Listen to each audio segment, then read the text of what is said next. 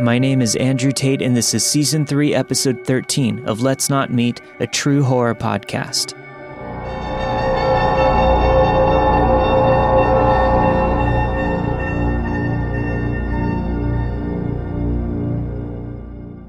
My guest this week is Curtis Connor of the Very Really Good podcast. Enjoy.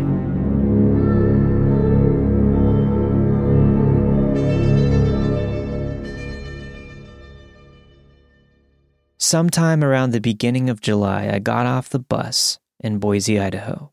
When you get off the bus in downtown Boise, you're already very near multiple shelters, the skate park, a mile-long bike trail, the library, the zoo, and also the river in the woods.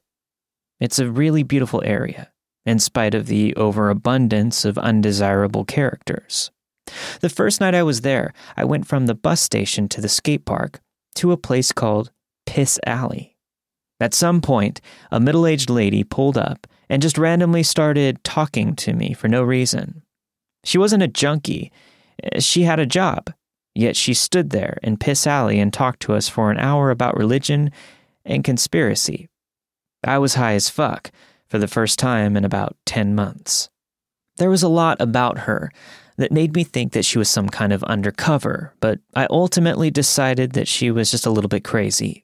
She had a job and a car and was capable of carrying on an intelligent conversation. We really hit it off, even though we had just met. She asked me if I would like to go camping with her and one of her girlfriends the next day.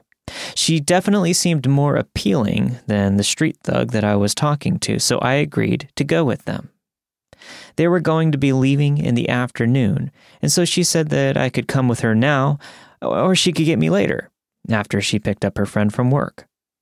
She took me out to eat, and we hung out at the skate park until her friend got off of work. They made sure that we had a tent and a sleeping bag just for me, and we headed off to their favorite place to camp. Long story short, we went out there. We did camping things, we had fun, and we came back. I didn't get chopped up into little pieces. It was about 11 p.m. when she dropped me off back at Piss Alley. As I was getting out, this tweaker with long dreads approached her car. He was talking really fast. He said, "I'm not on drugs. I don't have any drugs. I got a couple of bucks and I got a couple of friends and we need a ride. We need a ride across town. We just need a ride real quick." I had barely shut the door by the time that he finished his pitch. My lady friend looked like she was going to give him a ride, but she told him that she couldn't. He didn't hesitate to reiterate that he only had a couple of bucks and he just needed a ride real quick. She was beating around the bush, explaining that her car was too full of camping gear. She couldn't even fit them in the car. One of his friends was a girl who looked to be about 15, and he was definitely on drugs. I could tell because so was I. He was starting to reword his pitch for a third time when I interrupted. Being sure that I had his eye, I bluntly told him, "Hey, no, she can't give you a ride." Then waved her on, and she pulled away from the curve, leaving him and I to look in each other's eyes. I could tell he was pissed. I knew that in his mind, I had disrespected him. Right away, he fired off. "Who the hell are you? Is that your old lady? Are you from around here? Do you know who I am? I'm TK, motherfucker. Everybody around here knows me. You must be brand new around here. You ask some people, and they'll tell you, I run shit around here." He went on to talk about how nobody fucks with him and how he's got everything. He was talking about how he has shooters all over town and he can make a call and get somebody to show up and kill for him. I'm pretty used to people saying stupid shit like that, and I didn't act scared or even impressed. But I didn't scoff or mock either. I bought $20 worth of dope from him, thinking it might calm him down. He pulled out a big bag of dope, and he gave me a tiny little piece of it in the palm of my hand. We stared each other down, and I asked him if he was serious. He yelled at me that what he gave me was all that I would need. He was offended that I didn't trust him. The crowd gathered, all of them staring at me with the look on their face that I knew meant that they were waiting for me to make a wrong move. They all had his back. I put my hand on my knife, but ultimately backed down. I popped the shard into my mouth like a pill and swallowed it. This was going very badly. I was seething.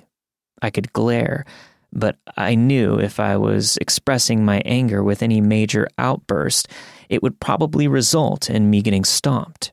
TK and his main few friends walked away, and they stood there, talking in a small circle. After a few minutes, the 15-year-old girl came over to me, and she started flirting with me. I completely ignored her. This was obviously a trap. If he could make it look like I was disrespecting him further by so much as talking to his girl or sister or whatever in front of all of these people, he would gain more of their support. There were about 20 people in the alley at this point. I was starting to feel slightly paranoid. That shard was starting to kick in. If I was rude to this girl, that could be just as bad. So I answered a couple of her small talk questions with simple nods. She abruptly quit trying to be cute and walked back over to where TK and his friends were. He was on the phone. Next, a very big guy who might have been about 40, and another who might have been about 20 came up to me and started talking to me. The young kid didn't say anything at all the whole time. He just stood there with a glazed-over look in his eyes, like he was ready to kill me.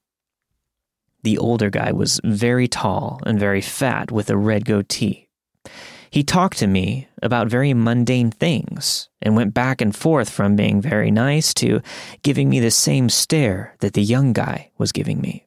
I could tell that he was trying to see if I was scared, and he was trying to see if I was an undercover cop as well.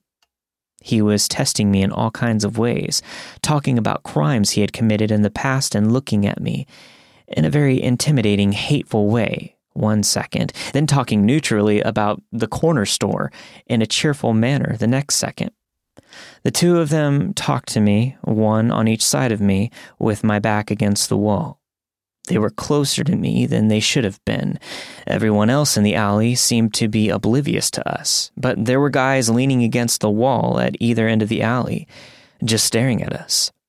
I had 3 bags, one of which contained my laptop. I had cash on me, and I was wearing a nice leather jacket. I kept my hand on my knife the entire time.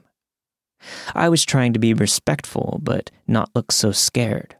I was starting to suspect that the shard that I had swallowed was actually bath salt, because on the inside, I was tripping fucking balls. TK walked over and set his bag next to my bag and started going through it, like he was looking for something. I was trying to maintain eye contact with the big guy, but now I had to watch and make sure that he wasn't going through my bag as well. I knew something was going to happen, and as soon as it did, I planned on flipping open my knife and sticking him swiftly and repeatedly. If I could, I would try to keep TK between me and the big guy while I stabbed him. I'm good with a knife, and I can take hits, but if I had to fight right now, 3-on-1 would only be the first stage, and there would be 3 or 5 more rushing me right after. The only thing that saved me is that I casually hinted that I needed to go get some money from a lady who owed me. Without saying it directly, I led them to believe that I did not have any money on me, but would come back with some and buy more dope from them. Needless to say, I didn't plan on coming back. The rest of that night was very long due to the effects of what I still believe was bath salts. I ran through the woods. I kept thinking that I was being followed. I hid my bags in different places in the woods so that I could run without them if I had to. I was pretty scared, and I'm pretty sure I narrowly escaped with my life. I was high as fuck. I came across a guy on the nature trail. He had a cloth bag in his hand, and when I asked him what it was, he said it was just something that he found on the trail, and he threw it in the bushes. He was a little tweaked out, like me. He seemed to sympathize as I told him the whole story of what happened to me. He was going to take me somewhere safe, a camp where I could lay low. I was unfamiliar with the area, so we were talking and walking, and the next thing I realized, we're headed right back to Piss Alley. We were a block away. I yelled at him and said, "What the fuck are you doing? I said I didn't want to come back here." He was saying that it was cool. He knew those people that I was talking about, and he could make everything okay by just telling them I was a good guy. I turned around and walked back into the woods. I went back to the area where he threw the bag. I found the bag and opened it. It was a giant dildo. Still tripping balls, randomly stopping to hide, stopping and listening to sounds for extended periods of time to try and figure out where they are. Well, I come across another guy. He's about 20. In the end, he helped me keep safe. He took me to an island where the river split around a piece of land underneath a bridge. I fell asleep there and woke up in the middle of the night to a random couple putting a blanket over me. I said thanks and went right back to sleep. After a couple of days of getting used to Boise, I found out that TK had made national news. The same night that I had my interaction with him, actually. The same night I stopped him from getting in that Christian lady's car. He had convinced a couple to let him sleep in their apartment. I can imagine him telling them, just like he told us, "I'm not on drugs. I don't have any drugs." At some point, he started acting really weird, cracked out. They had planned on having their 3-year-old daughter's birthday party later that day, so they told him to leave, and he left. But then he came back. He stabbed 9 people, 6 kids, and 3 adults. One of those kids was the 3-year-old whose birthday party it was. The people that he was upset with weren't even at the party. But he stabbed those kids anyway. He killed a 3-year-old at her birthday party. He's a fucking coward. Over the next 5 months, I got more acquainted with Boise and its vagrant, junkie population. The people that had his back that night, most of them still missed him and acted like he never did anything wrong. When I went looking for details on the case, just now I found out that he will be getting the needle, but that a psychiatrist had almost got him off the hook. He won't actually be tried by a jury until 2020. That little girl is already dead. He should have been dead 6 months ago, right after it happened. Or before it happened. I can't help but wonder if it was fate that put me in a position to have taken him out of commission just hours before all of this happened. Yeah, I might have saved that lady from him getting in her car and doing who knows what, but maybe I was supposed to stab him to death in that confrontation, and it just never fully escalated. I knew he was dangerous. I knew he was evil. But all I did was get myself out of danger, and look what happened. In the future, if I'm ever put in a situation like that, I honestly don't know that I won't consider taking action to be doing the world a favor. What if I had failed fate? How am I supposed to sleep now?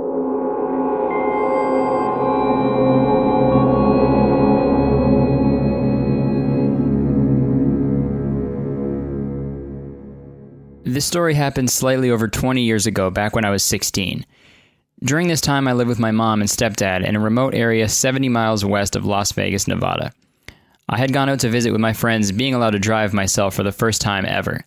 I had a lovely time watching a movie and getting food together until it was time for me to head home. The curfew I was given was 10 p.m., with the caveat that if I was running late for any reason, to find a payphone and call. The night wrapped around me and my old 71 Chevy pickup, as there were no street lights or houses for most of my way home. As I pulled up to the first of 2 stop signs, I could see an older sedan stopped with its hazards on. I pulled up behind it and waited as a man in his late 30s, early 40s started walking towards me from the driver's side. Even at this point, I didn't have any alarm bells going off. Being in the middle of the Mojave Desert, providing assistance to stranded people was common. People rapidly get into severe problems there by not having enough water when a vehicle breaks down or not realizing that it's a fucking desert and people die wandering delirious away from the highway trying to find help. Anyhow, I rolled down my window, and as he came abreast of my door, I could smell the liquor on him. I could see another man in the passenger seat. As this was before anyone I knew had cell phones, and the nearest payphone was a good 10-minute drive ahead, I didn't have a way to call the cops on a drunk driver immediately. The man explained that his car stalled and asked if I could help them out. I asked if his car was a stick shift, which it was, so I asked if he was familiar with push starting it. He said yes. So I agreed to as gently as I could push their car with my truck while they turned the engine over. For anyone that isn't familiar, this is a way to start a manual car that is having battery or starter issues, specifically to get us somewhere to work on it. I knew my truck would be fine, and I didn't feel like it would be wise to get out and try to push their car physically. Push starting the car worked without a hitch, but here's where things go south. They get back out and thank me, then invite me to hang out and have some fun with them. I decline. They pull off to the side of the road, and I continue on my way. Only they start following me. So here I am. It's 9:50. I'm currently late because I stopped to help them. Admittedly, I hadn't given myself much leeway from leaving my friends. These drunk, creepy older guys have started to follow me on a road without any man-made light except the car headlights, and I'm at least 10 minutes from a payphone. I think to myself, maybe I'm being paranoid, so I turn down a road that I know gave me a couple turnoffs to either head back to town or loop around to the gas station with a payphone. The car follows behind me. I'm thinking, shit. So I take another turn that only leads to a couple houses at the end of the road, and they turn behind me. I take another turn to loop around back to the gas station, and they follow me again, so at least I know they are following me and not just heading home. At this point, my heart is pounding. I decided to try something to lose them. I pull to the side of the road. I see them pull up behind me. I wait as the driver gets out of the car and begins walking towards me. His companion also gets out and starts walking towards me. I wait until they almost get to my tailgate, then floor it. My wheels dig into the rocks and poof dirt, causing a cloud behind me. With the lead way, I head towards the gas station. The gas station is deserted, but my payphone is showered in the light from the gas pumps. I call home and explain what happened and why I was running late. My stepdad asked if the gas station worker could be seen, and I let him know I couldn't see him behind the counter, and he was probably in the back. I wasn't in trouble, but I was asked to hurry home. So, to the two drunk idiots that wanted to fuck 16-year-old me on my first night driving by myself, let's not meet again.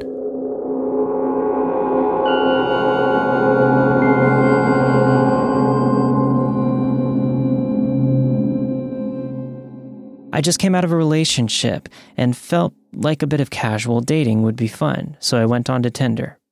I made it clear to a few people that I actually matched with and spoke to that I didn't want anything serious, just a dinner date or a pub night here and there. I matched with a really cute guy. Let's call him Pete.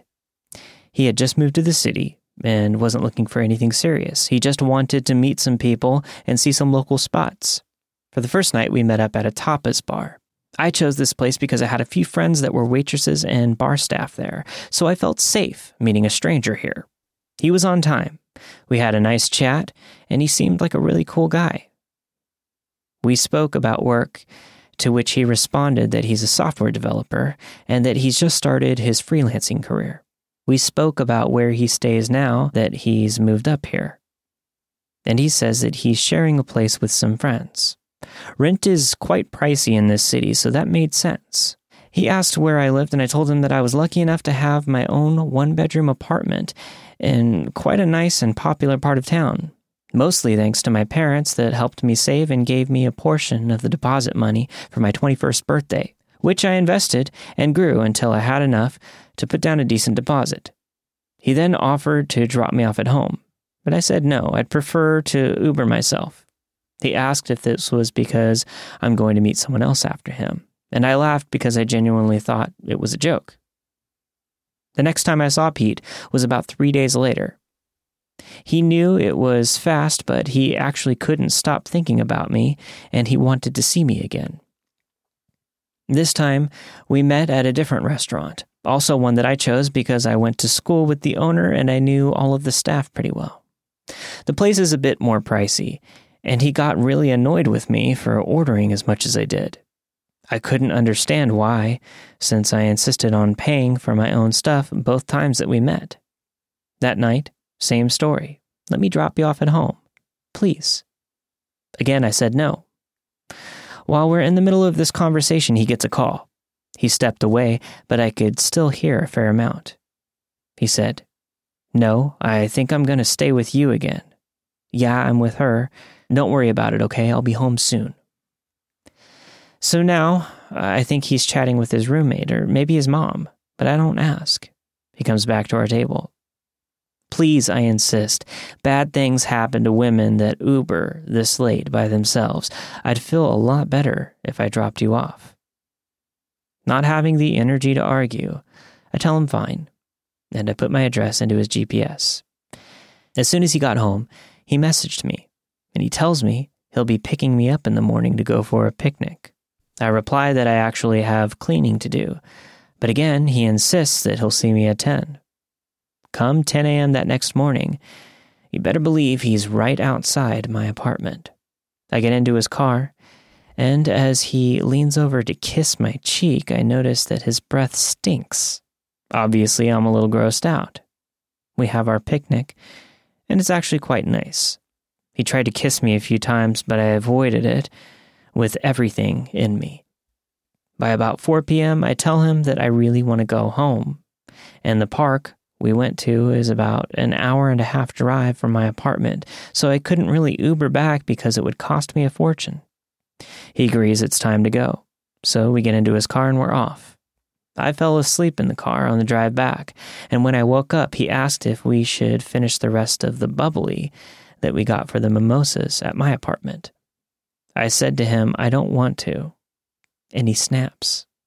He raised his voice and said something along the lines of, "What are you hiding from me? Just be honest. Why are you so desperate to keep me out of your apartment?" I was confused. I actually just kept quiet.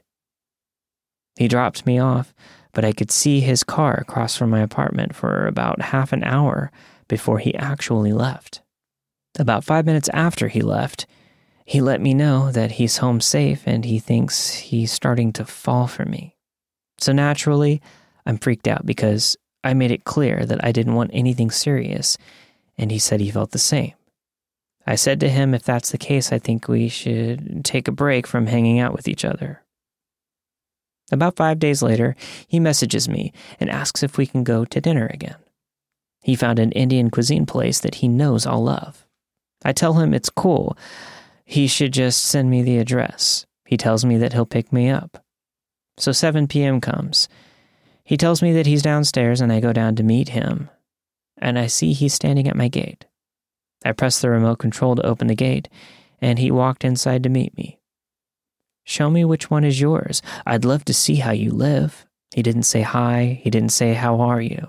That was his opening line. So now I'm naturally unsettled.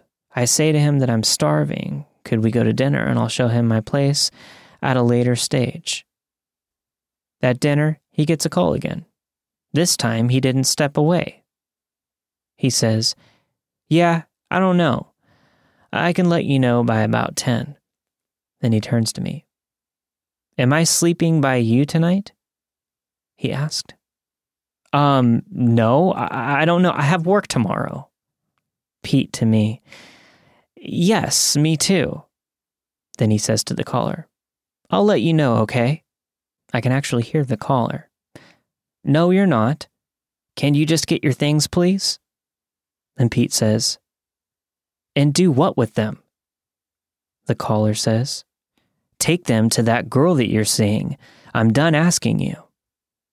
Now I'm sitting here in absolute shock and terror. What the fuck is going on here? Our food arrives, and we barely speak. I say to him, "Why did you ask me if you could sleep over by me? We're not spending time together like that. You know this." He then spins a story about how he just wanted to hang out and again see how I live. I then say to him very frankly that I don't like having strangers in my apartment. He gets very touched, and the bill arrives. As per usual, I pay for myself. He pays for himself. I say to him that I'm going to get an Uber home, and he says, "What's the use? I already know where you live. Let me drop you off." By now, I've already decided that this will be the last time that I see him. I get into his car, and I reach for my jumper that I threw in the back when he fetched me. I noticed a bag in the back of the car, full of clothes and toiletries, as well as a pillow. Now, I don't think too much of it. I don't personally drive my own car, but I know my sister has the most random shit in the backseat of her car. On the way home, he's dead quiet, when suddenly he says, "Do you know how selfish you are? I had no issue driving you around, but you don't want me to sleep over by you." I say to him that I've never had an issue with Ubering, and if he's so upset, I also have no issue with paying him what the Ubers would have cost me. I'm over this, and I'm not even playing nice anymore. His phone rings again. I hear the caller. "Your stuff is at the security boom at the gate, Pete. Stay with your girlfriend or stay with your mom. You're fucked for taking advantage of everyone like this." Pete responds, "I don't speak to my mom. You know this, you bitch." He then hangs up. Now, I think this may be an ex-girlfriend that he needs to collect things from. Before I even have a chance to process what happened, he turns to me and starts yelling at me. "I have nowhere to go. Are you fucking happy, you spoiled brat? Living off of mommy and daddy's money, getting driven around by me like I fucking work for you? You bitch." My whole body got stiff with fear. I don't know if I'm going to cry or throw up. In my head, I'm just planning how I'm going to grab my bag the second he stops and run straight to the cafe under my apartment. If you run through the cafe, you can get to a gate that takes you to the back part of the apartment, and it works with fingerprint access only. There wasn't time to still find my keys in my bag, and I didn't want the main gate that I normally use to open wide enough for him to get in when I go in. He stops at my apartment, and as planned, I jump out, run into the cafe, run out back, and use the little gate up to the second floor. However, my apartment is on the fourth floor. I hammered on a neighbor's door. I went inside and told her and her husband everything that happened and asked if they wouldn't mind calling the cafe to explain why I ran through with no explanation in such a state. I blocked Pete, and I haven't seen him since. I'm still not sure what his case was. From what I gathered, he was basically homeless, and I think he wanted to get into my apartment to maybe sleep over for a while. I'm not sure if that girl that kept calling him was also a Tinder date that let him into their apartment, and he just never left. All I know is that he scared the living daylights out of me, and I never want to see him again.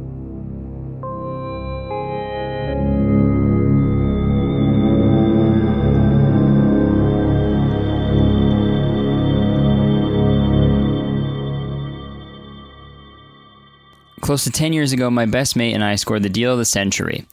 Liv and her parents recently purchased and refurbished home for cheapest chips rent, so the property wasn't considered unoccupied, and their insurance still covers it.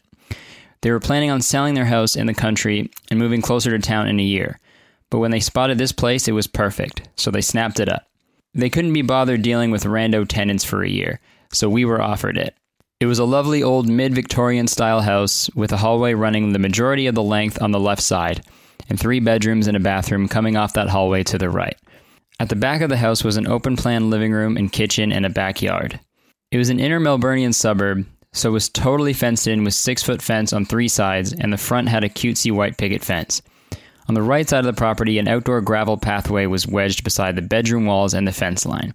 It began with a gate in the front yard and ran the length of the property to the backyard. This is important later. My mate obviously scored the master bedroom at the front, with lovely vertically opening bay windows facing the front garden and street. I had the next bedroom with a window facing the gravel path/fence, and the third bedroom was our study. We lived here for close to 10 months in bliss. Great house, great company, and even though the area was considered a little dicey, the location was stellar. One hot summer's night, we said our goodnights, and I hit the hay and zonked out immediately.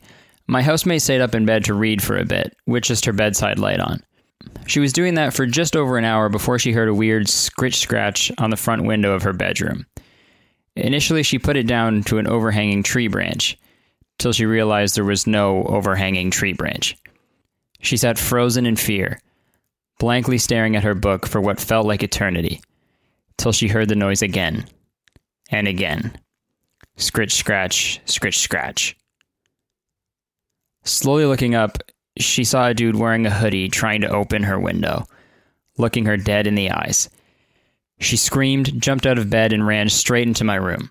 I woke up super dazed as she was pulling my hand and whisper yelling that someone was trying to break in. She had a tendency to be a little overdramatic sometimes, but I swear I've never seen someone look so genuinely terrified.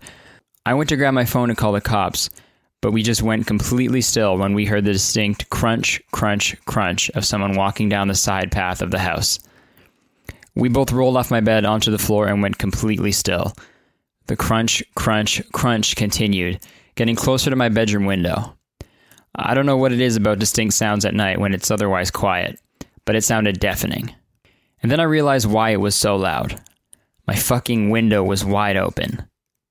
I jumped up, slid the window down, and slammed the lock shut just as he reached the window. He looked at me, but he didn't react at all. He just calmly tried to open the window, but when he realized he couldn't, he continued down the pathway to the backyard. I was thoroughly shitting myself now, and my housemate was sobbing on the floor, looking up at me like a bunny about to be torn apart by a fox.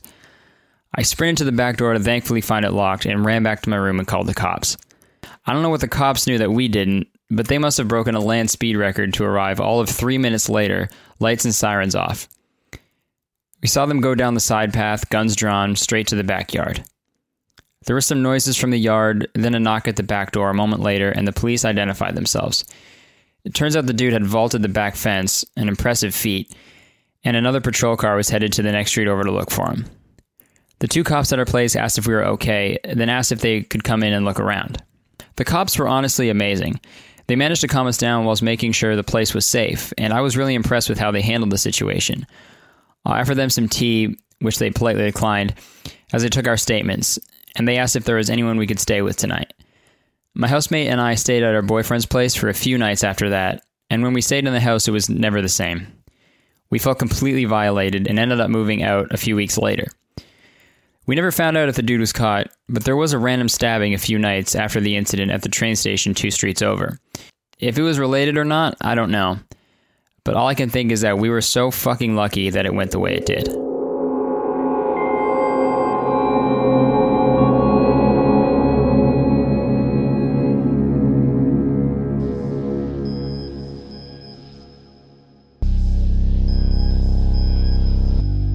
Thank you for listening to this week's episode of Let's Not Meet, a true horror podcast. This week you have heard Timmy Kenner Should Be Dead by Reddit user Smirky Shrugs. Followed Late at Night in the Desert by Reddit user Lioness the Druid. Tender Nightmare by Reddit user Flowers Taste Bad.